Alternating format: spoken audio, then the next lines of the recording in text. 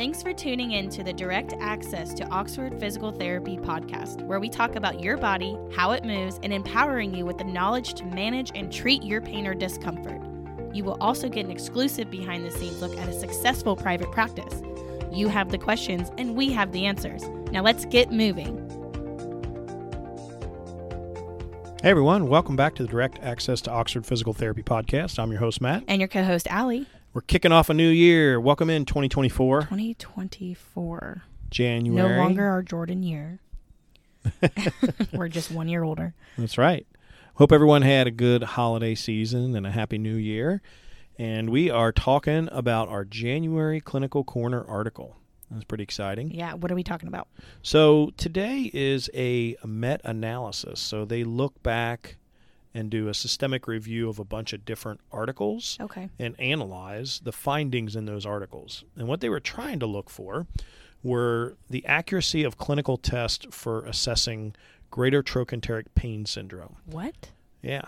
Greater? So, greater trochanter is a bone on the outside of your hip, and there's a condition where that area becomes painful.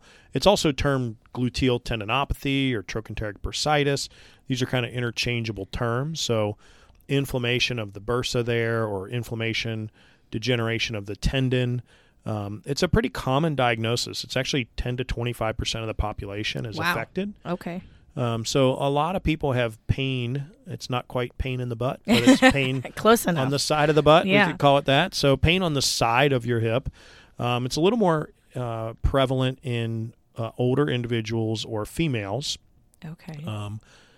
Low back pain can associate this. It can elevate your risk for it.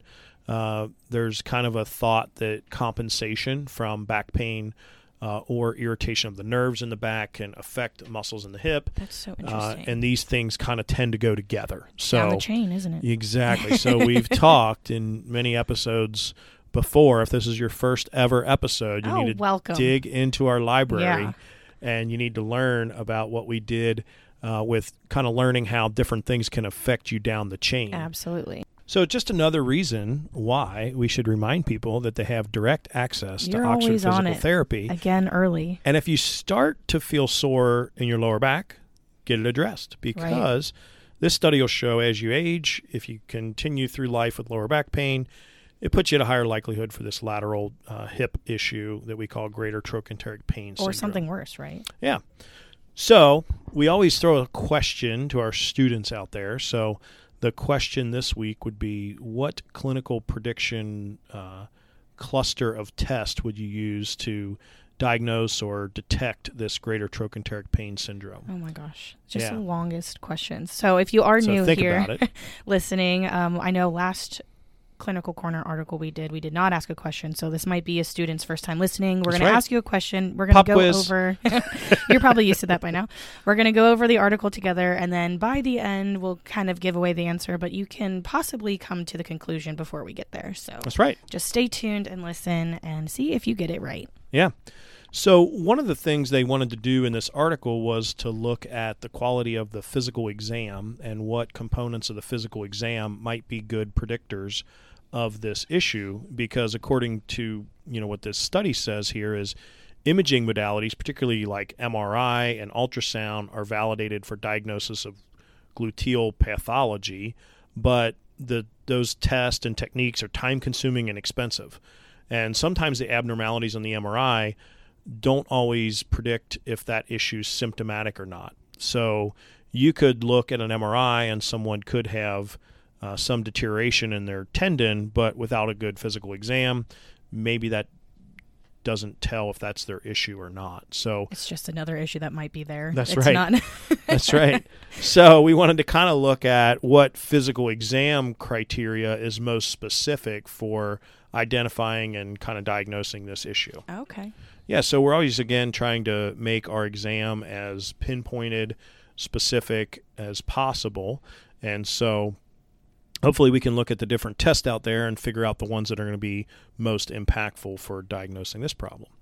So we can do it without the x-rays, basically, what you're saying. That's right. Okay. Yeah, so that's one reason why, a lot of times patients will say, well, don't I need an x-ray or an MRI for you to know what's going on?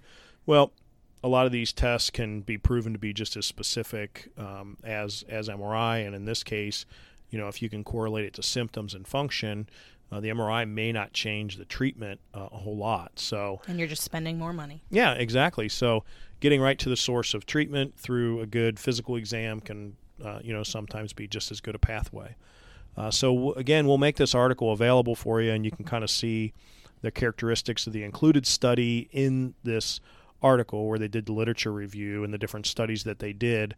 I won't go in depth on all of them, but basically they were looking at different clinical tests and criteria and the MRI criteria as well, and comparing when they had positive MRIs and positive tests in terms of trying to correlate the two. How many years does it go over? This, I think they go back all the way back to 2008. Nice. There's studies as old as 2008 and as new as 19. So cool. Actually, I just saw 2001 on there, so I lied. So Whoa. Back to 01 to 019, they spread a pretty decent range there. So when we looked at the different tests, again, long list of tests. I won't go into all of them, but some that you might kind of typically, think about, Trendelenburg sign, single leg balance, resisted hip external rotation, Faber, Fader, gluteal tendon palpation, so they kind of were looking at these different tests, and if they had positive or negatives, they wanted to try to cluster. So this is what they'll do sometimes in studies is they'll go back and look and they'll say, okay, well, if this test was positive and this test was positive and the MRI was positive, is that predictive if we put these couple of tests together rather than having all of our eggs in one basket and just one test? A plus B equals C. That's right. Okay. So were they graded on a A to F system? They didn't grade these. Okay. They just looked at they just looked at the test. They had data of basically 15 different tests to diagnose this gluteal tendon pain syndrome, and they had 6 different studies.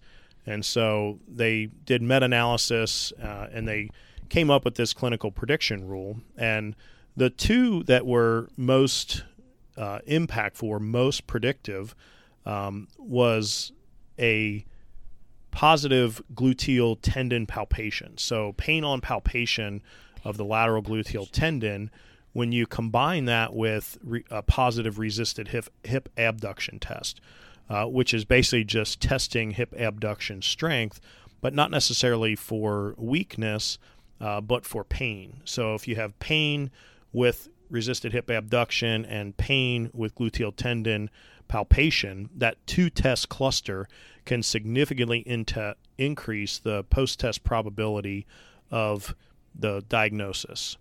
So just because it hurts doesn't mean you're weak. You can be strong, but it hurts. That's true. Okay. Yeah, you could. So, and again, if you're just weak does not mean that you're injured. That's right. You can be weak and not injured. But the pain on the resisted hip abduction was significant. So what's the difference between abduction and a palpation? So palpation is just a word for touching or pushing on. Oh. Yeah.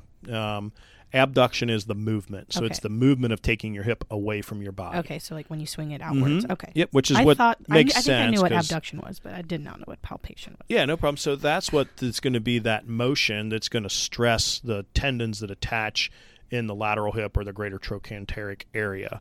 So that's why it makes clinical sense that pain with that would, indicate issue or problem in that area. I should probably also mention that for anybody new listening that I am not entirely medical. I'm learning as well as maybe you are. So that's why I ask the fun questions. That's right. Make you feel smarter, listener.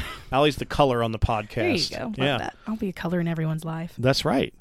So none of the other tests included in the meta-analysis could significantly shift the post-test probability toward or away from the gluteal tendon pain syndrome diagnosis. So that's interesting. When you look at the test, Trendelenburg, single leg, 30-second stance, resisted external derotation, and Faber, you would think, like clinically, I would think going into this that we would be looking at a cluster of maybe 3 or 4 tests together. Again, maybe an area for further study, look into more. Not to say that you wouldn't still do those tests as part of your evaluation. You might be solving other clinical questions or going through other differential diagnosis.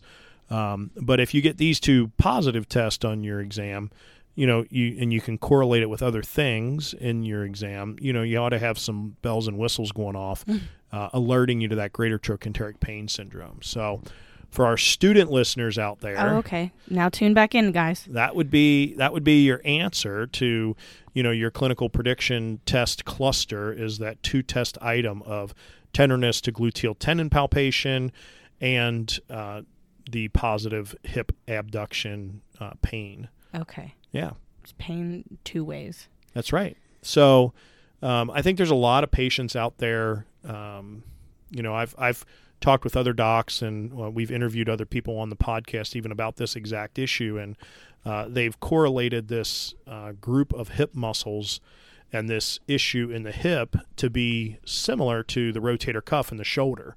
What? And so I think there's a lot of people that suffer from this problem and just assume that it has to be that way. This is just the way I was made. So don't think that, you have to have pain on the outside of the hip there. I think there's a lot of good treatment available, including some manual therapy, exercise, dry needling in the area. Oftentimes we use short-term bracing in this issue to kind of just support the area a little bit. Ultimately, there are surgical interventions that can be done. I think kind of the indication they look at is 50% or more of the tendon being torn. They would look at potentially surgically repairing it. Obviously, lots of other factors to consider there, but it's an issue that does create a lot of pain and disability in folks when you start talking about the aging process. And one of the big indicators of health is your walking ability. So your ability to walk not only distance but speed indicate you being healthier and having a not only healthier life but a longer life. So if you're starting to get hip pain, it's slowing you down. That could have a direct correlation on your mobility and balance and safety as you age. Wow. So some people just like to take their time. Well, yeah, I mean, I think that's a different bird altogether. But wins the race, right? If you got parents or grandparents out there, or you yourself are experiencing this pain on the outside of the hip, or you've heard them mention it, physical therapy is a great treatment for it. This article shows we got a great ability to detect the issue with a clear picture of what's going on and do some treatment. Yeah. Has there ever been an article that, goes over some of the, past testing or any of those things that said, yeah, this one doesn't do anything. Let's just throw it out. Let's scrap this one. Oh, yeah. There's really? Articles where the tests still exist, but maybe people don't use it anymore. Oh, yeah. They learn. That's, again, one of the best things about evidence-based practices, learning what to do, but also learning what not to do. I would love a list of what those are. I'll see what I can come up with. Maybe awesome. We got our next episode in February then. What we no longer do in therapy. That's right. Oh, my goodness. That'd be a long episode. Oh, gosh. So, well, thanks, everybody, for tuning in. We'll talk to you soon. All right. Bye. Bye. Thanks for listening. You can find us online at oxfordphysicaltherapy.com, and you can also find us on our social media pages like Facebook, Instagram, YouTube, Twitter, and TikTok. Remember, you do not need a doctor's referral to receive physical therapy in the state of Ohio and Kentucky, where we offer double the care for less than half the cost. You can schedule appointments online or stop into any center for a free screen, what we like to call a B-visit. Please write a review, send us a comment or message on our social media platforms, and until next time, keep it moving!